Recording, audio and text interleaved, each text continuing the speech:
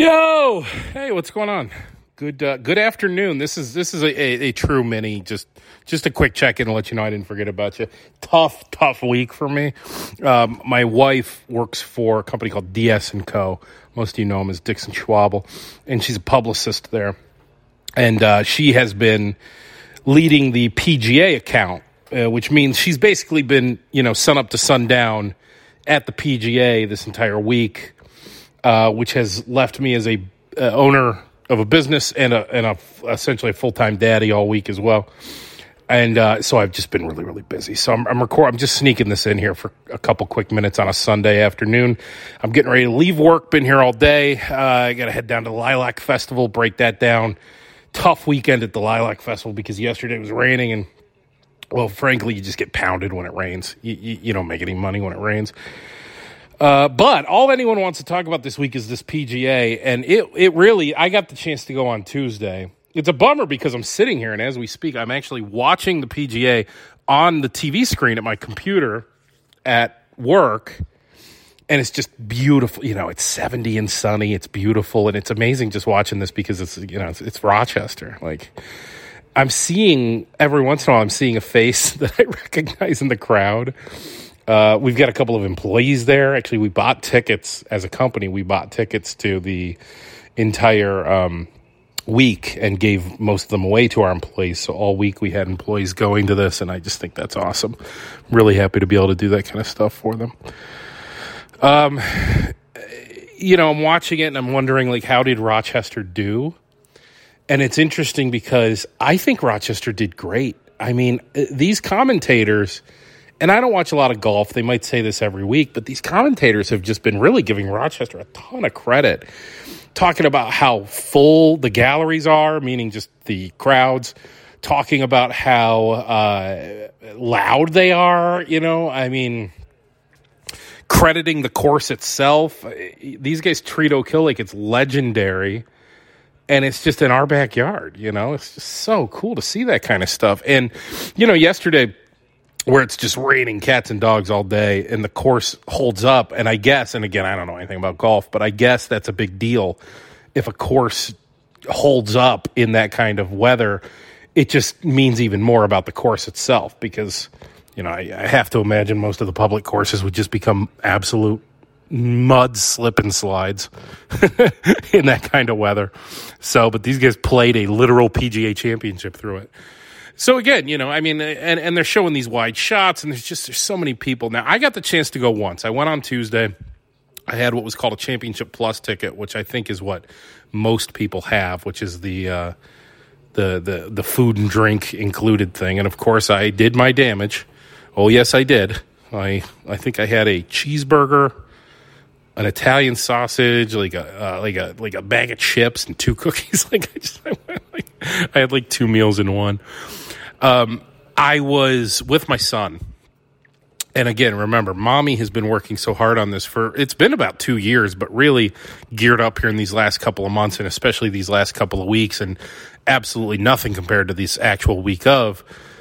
Mommy's been working so hard on this, and Leo, poor Leo, had a change in schedule this week, where he's not seeing mommy so much. And so he was kind of having a hard time, and we had scheduled some babysitter time, and he ended up just crying and crying and crying about the concept of going to the babysitter, that between me and his grandmother, my wife's mother, we kind of figured out a way to make it so he didn't have to go to the babysitter. And so on Tuesday was when it started. That was the first day he was supposed to go to the babysitter. So I brought him, and he's just crying. And here's the thing, too, just to make your heart break a little. At first, he was fighting crying at first. I pulled up in the driveway, and I could see in his face, you know your child, right? I could see it in his face that he was not happy, right? That he was very sad. He didn't want to go to the babysitter. And, excuse me, my goodness. And on Tuesday, we had just come from a field trip for his preschool to Long Acre Farms, where he had this blast, right? And so he's having a blast. They gave him ice cream. We get in the car, and I'm like, and we go out to lunch. He and I went to that Max Pizza Shack in Macedon. Great little pizza joint, by the way. And he's having a blast. Like, he had this field trip. Now he's at lunch with Daddy. And now I tell him we're going with a babysitter, and you just see his face drop. And we drive to the babysitter, and I'm looking at his face in the rearview mirror, and I'm looking, and we finally get there. And I get out of the car, and I open up his door, and his face is sad, and I just say, Leo, do you want to go to the babysitter? And he says, yes. And I said, are you sure? And he says, yeah. And again, I can see his face. He's barely holding it together. And I say, Leo, are you sad?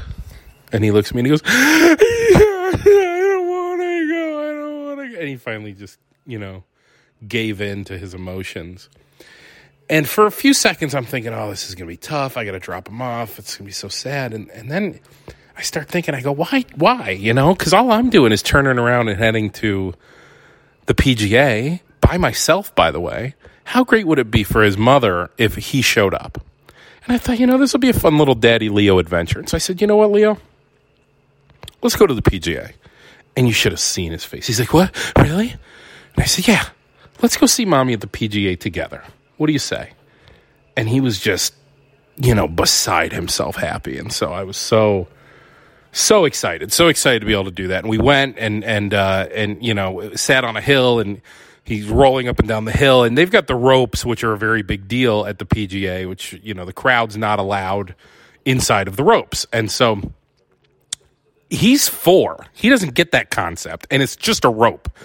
And I kept on just watching, thinking to myself, and I got lucky because it never happened, but I just kept thinking to myself, what do I do if he just makes a run for it under these ropes? Like, what do I do if my 4-year-old just decides he's going to run onto the course?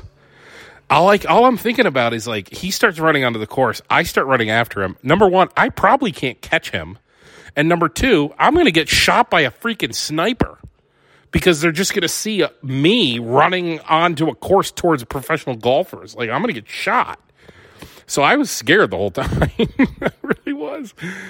But it was fine. He never did. And the key was I no-sold the ropes. You know what the no-sell is? It's a wrestling term, but here's what it is. If I told him, oh, Leo, we don't go anywhere near those ropes. Those ropes, we don't go under those ropes. We can't do it. He would have gone under the ropes. As long as I pretend the ropes are just boring old ropes that nobody cares about, he doesn't care. You know what I mean? It's a little no-sell. The reverse psychology, right? Oh, boy, Brooks Koepka was 9 under. Now he's 8 under. Hovland is coming for him. Teeing off on 7 right now. I'm trying to do the math here. I got to get down to the Lilac Festival, break that down. And I want to get home. I'd really like to be able to watch the end of this thing at home. We'll see if that's feasible. That being said, I do think I'm going to take off. Sorry about the super short podcast. Wanted to check in, make sure you knew I didn't forget about you, but really tough week. Today was like a Monday for me at work. Still at work, by going down to the Lilac Festival and just barely was able to squeeze this in. I'm sorry about that, but I do appreciate the support. It's good to see the numbers on this thing stay strong even when I shit the bed like this. So I love you. I appreciate you, and let's talk next week, okay?